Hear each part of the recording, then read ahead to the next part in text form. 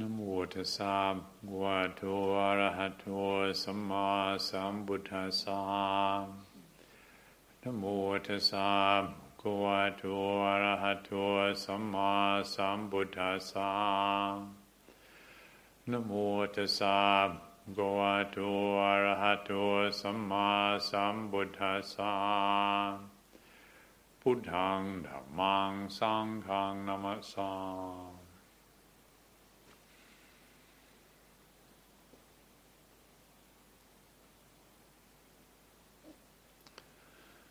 We were pleased last night to welcome a new Anagarika into the community, Anagarika Dan. He's a native from Gateshead or somewhere near Gateshead, homegrown, which is very pleasing. What's more pleasing, of course, is not just the fact that he's homegrown, but the fact that people want to do this, that this statement of taking up what's called the homeless life. The word anagarika means one who is homeless. And this is not generally considered a sensible thing to do, to choose to be homeless.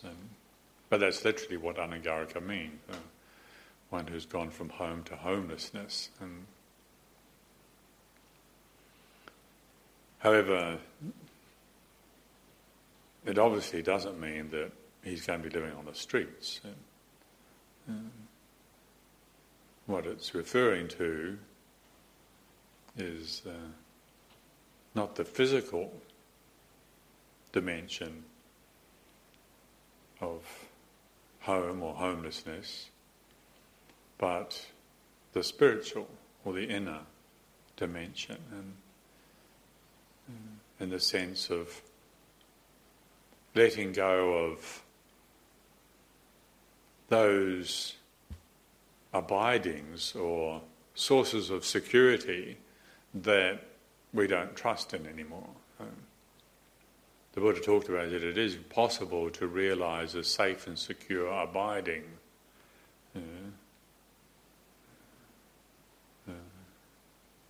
Sarana is the word in Pali, an abiding, or when we say Buddhang Saranang Gacchami, Sarana is a refuge or an abiding, and a safe and secure abiding for followers of the Buddha's teaching is not a material place, it's not a location.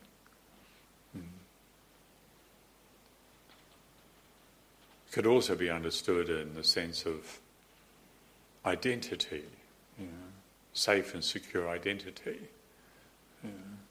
Where do we normally find our identity? Where do we normally look for safety and security? In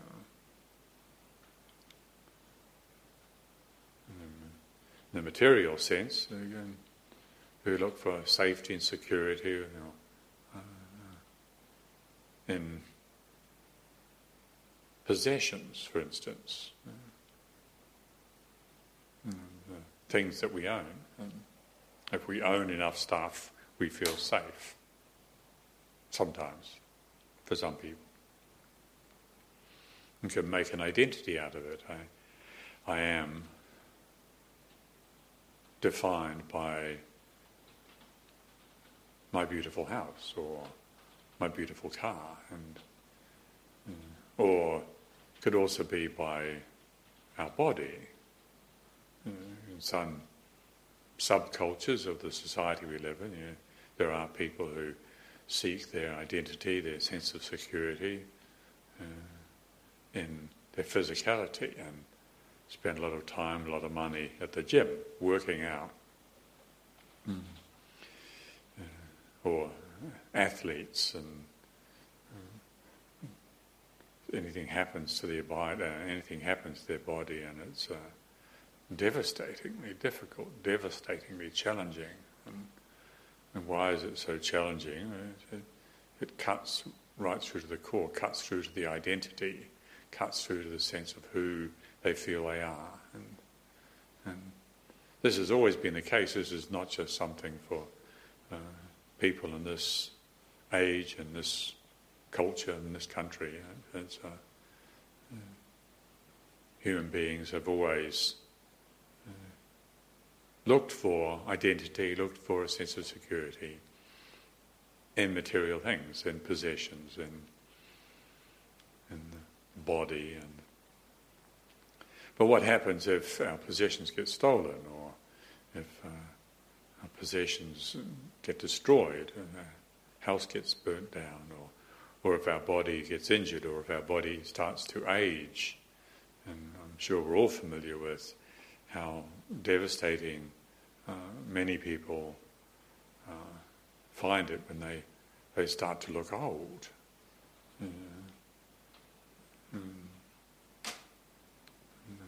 Massive amount of money, of course, is spent on preventing the appearance of aging, because for many folk it's the identity, the sense of who they are, is to be found in the appearance of the body.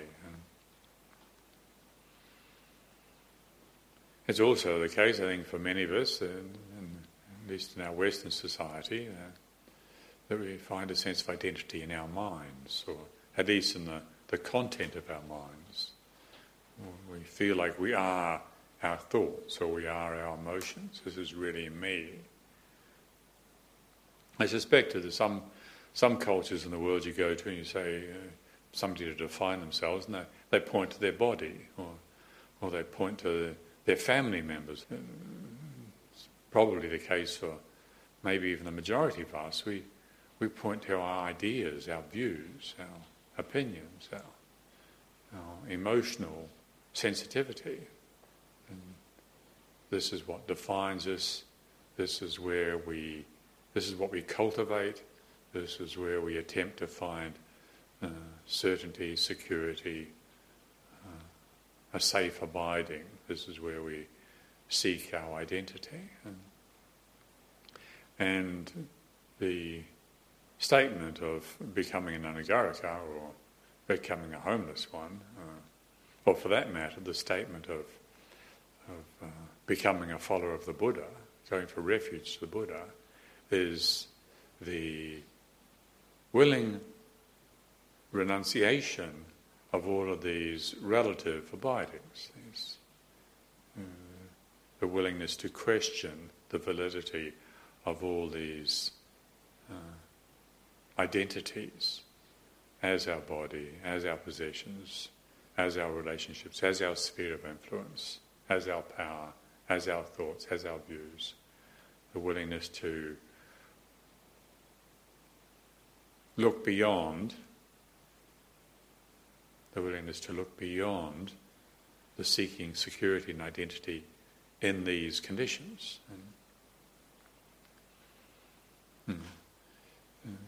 Originally, in the time of the Buddha, if you wanted to become a monk, the ordination ceremony wasn't the elaborate process that we go through these days. These days it takes 20 or 30 minutes. It was just reciting very simply, I go for refuge to the Buddha. Buddhaṃ saranam gacchāmi.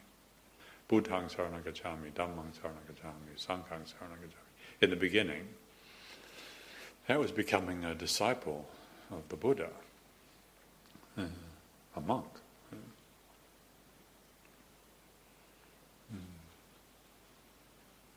But that's, of course, the form, reciting these Pali words, or putting on a robe, or defining oneself as a follower of the Buddha.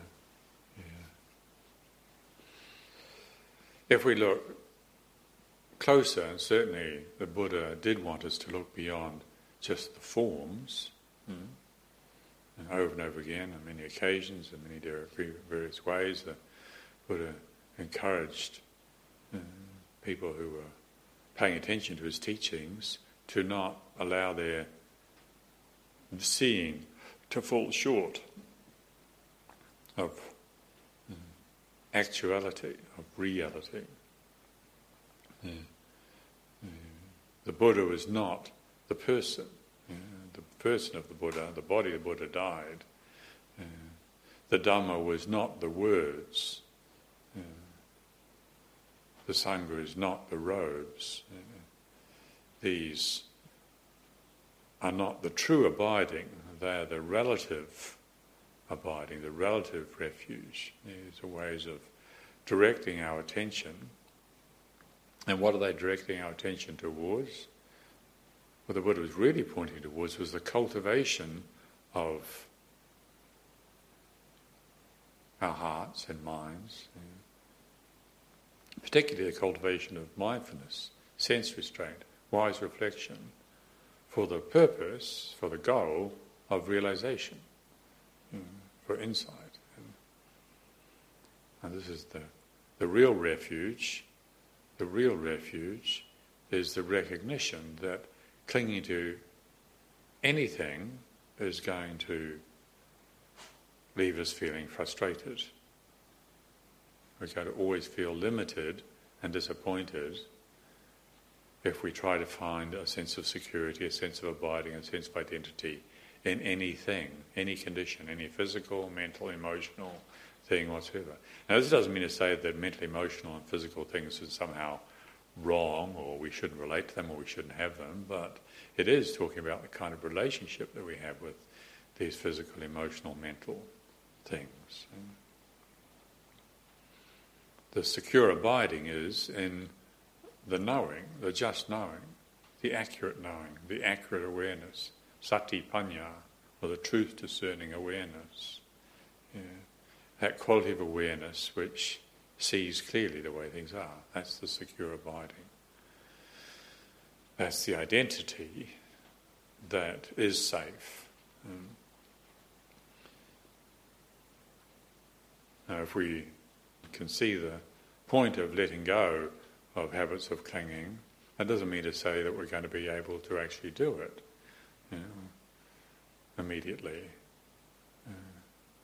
But having this understanding is important. It's an important approach. All followers of all religions, including the followers of Buddhism, run the risk of actually clinging to the forms, looking at the finger pointing rather than that to which the finger was pointing.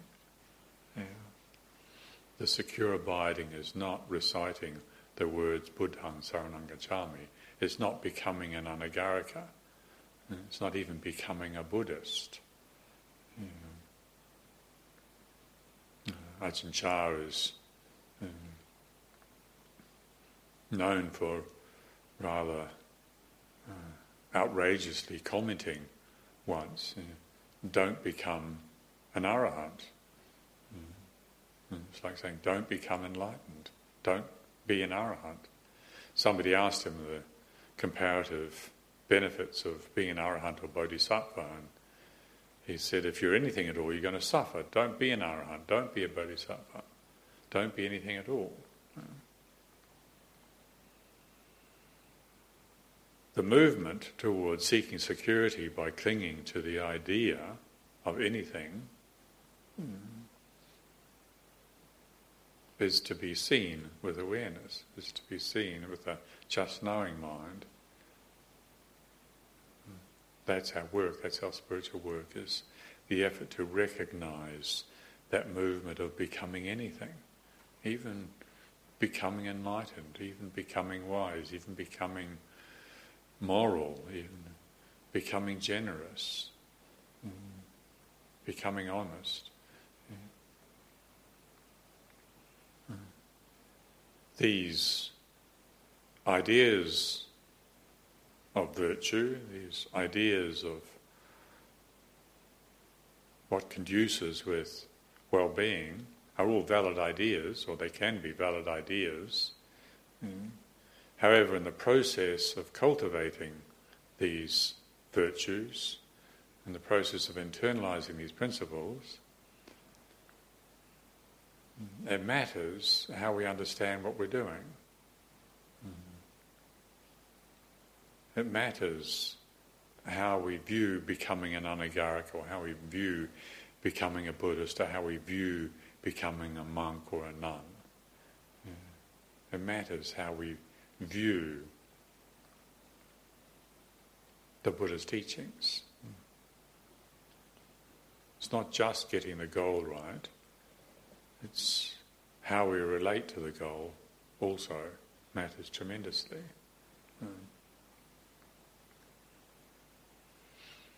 And for many of us, the approach to the Buddha's teaching is something that is followed on after perhaps having felt we've been let down by other teachings. I've often heard people say, I don't really call myself a Buddhist.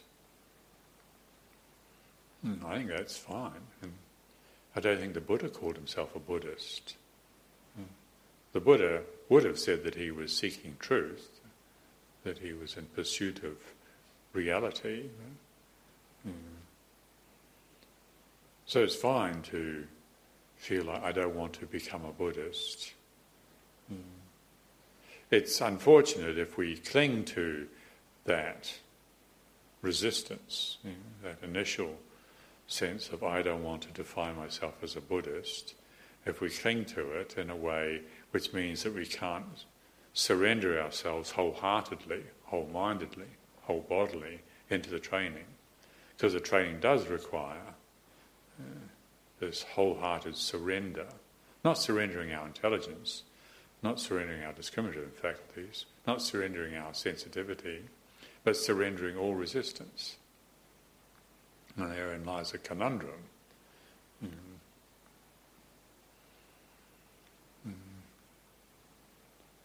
I know in my own case, I first came across Buddha's teachings and been feeling very impressed and inspired by them, but if I remember accurately, there was a pretty strong sense of, well, I don't want to become a Buddhist, I don't want to be a Buddhist. Even after having done my first meditation retreat with a Buddhist monk and feeling the benefit of discovering some very lovely, peaceful mind states, still very strong resistance to becoming a Buddhist. It was only when I was travelling in Thailand and I came across people who called themselves Buddhists, but they didn't seem to be rigid and hung up on it, and beautifully tolerant. And weren't a Buddhist, that was fine, you included as well. The bottom line there was actually generosity. It wasn't club membership. I remember being very inspired by the spirit of Buddhism that was very alive when I encountered it in Thailand. And it was sufficient to move me to thinking, well, I can allow myself to sort of become a Buddhist, but I won't really get caught up in it. So I managed to let go of my resistance to becoming a Buddhist and accepting the functional benefit, the functional value of becoming a Buddhist. I'll do this so that I can get the real benefit. And there is such a thing as functional becoming. We can play roles, we can accept roles. Parent is responsible for bringing up children. You don't behave like a child. You can play with the children, but you don't believe that you're on the same level of consciousness as the children. You need to play the role of the parent in offering security and stability and predictability. That's really important for children to have that. It's the role of the parent. But as the children grow up, and they don't need the parents to play that role anymore, hopefully the parents have got enough agility to be able to let go of the role. They haven't totally become the role and refuse to let go of it and let the children find their own way in life. Or becoming a teacher. You're a school teacher, and certain role to play when you're standing in front of the class and you play that role, you put on that mask and you do that thing for the benefit of the children. But you don't talk to your husband or wife when you go home, or children, as if you're the teacher anymore. You take the mask off and remember who you are behind the role. Same applies to any role that we might play. There can be the functional becoming, but whether we get possessed by that or not depends on our understanding, depends on how we view it. So becoming a Buddhist, in my own case, letting go of my resistance to the label and accepting that I'm going to become a Buddhist, but it was some way down the line before I realised that I'd forgotten that this was a functional process of becoming, and there I was, a fully fledged Theravadan forest monk, disciple of the Ajahn Chah tradition, thoroughly become this identity. And it would show itself when that sense of identity was threatened. But in a way, this is our practice. This is how we learn. We learn by getting it wrong. So long as our practice is protected by our commitment to the precepts, we can't get it too wrong. We're not going to suffer too much. We're not going to cause too much suffering for other beings. Without the precepts, it wouldn't be safe. But so long as we've got the precepts, then we can experiment with this process of becoming. Put on the mask, play the role, become the teacher, become whatever the situation needs us to be. And then when we realise that we forgot that this was a functional process and that we got lost in it, that's the point where we remember, and that's the point when we learn. So this process of becoming a Buddhist, it's understandable that in the beginning something like Ajahn Chah's teaching, don't become an arahant, don't become a bodhisattva, don't become anything at all. If you become anything, you're going to suffer. It's understandable that doesn't really make sense. Because once we've given up our resistance to labels and accept it, I want to become a Buddhist. We pick it up. But then we get lost in it. But if we keep practicing, hopefully, sooner or later, we remember this feeling of limitation, this feeling of frustration, this feeling of dissatisfaction is not because of what's happening to me, but because of the way we're relating to life, including this process of becoming a Buddhist. And if we keep practicing, hopefully eventually we do realise this secure abiding or this true identity that's on offer. That is, as the awareness itself, as the just knowing itself. From that perspective, when it is safe and secure, that means that any movement towards becoming anything can be recognised. And once it's recognised, whether it's the movement towards becoming something or whether it's the movement of not becoming something, becoming and not becoming can both cause us suffering if we cling to them. Whatever it is, if it's really recognised, well, then there's no clinging. Then there's no suffering. Now, I realise, of course, that sometimes talking like this doesn't make sense to people, and that's also all right. This teaching on becoming or not becoming and finding identity, if it doesn't make sense to us, that's perfectly all right. We can just file it away and then determine to perhaps come back and have a look at it at a later date. And thank you very much this evening for your attention. Then Dukkhaং dadamase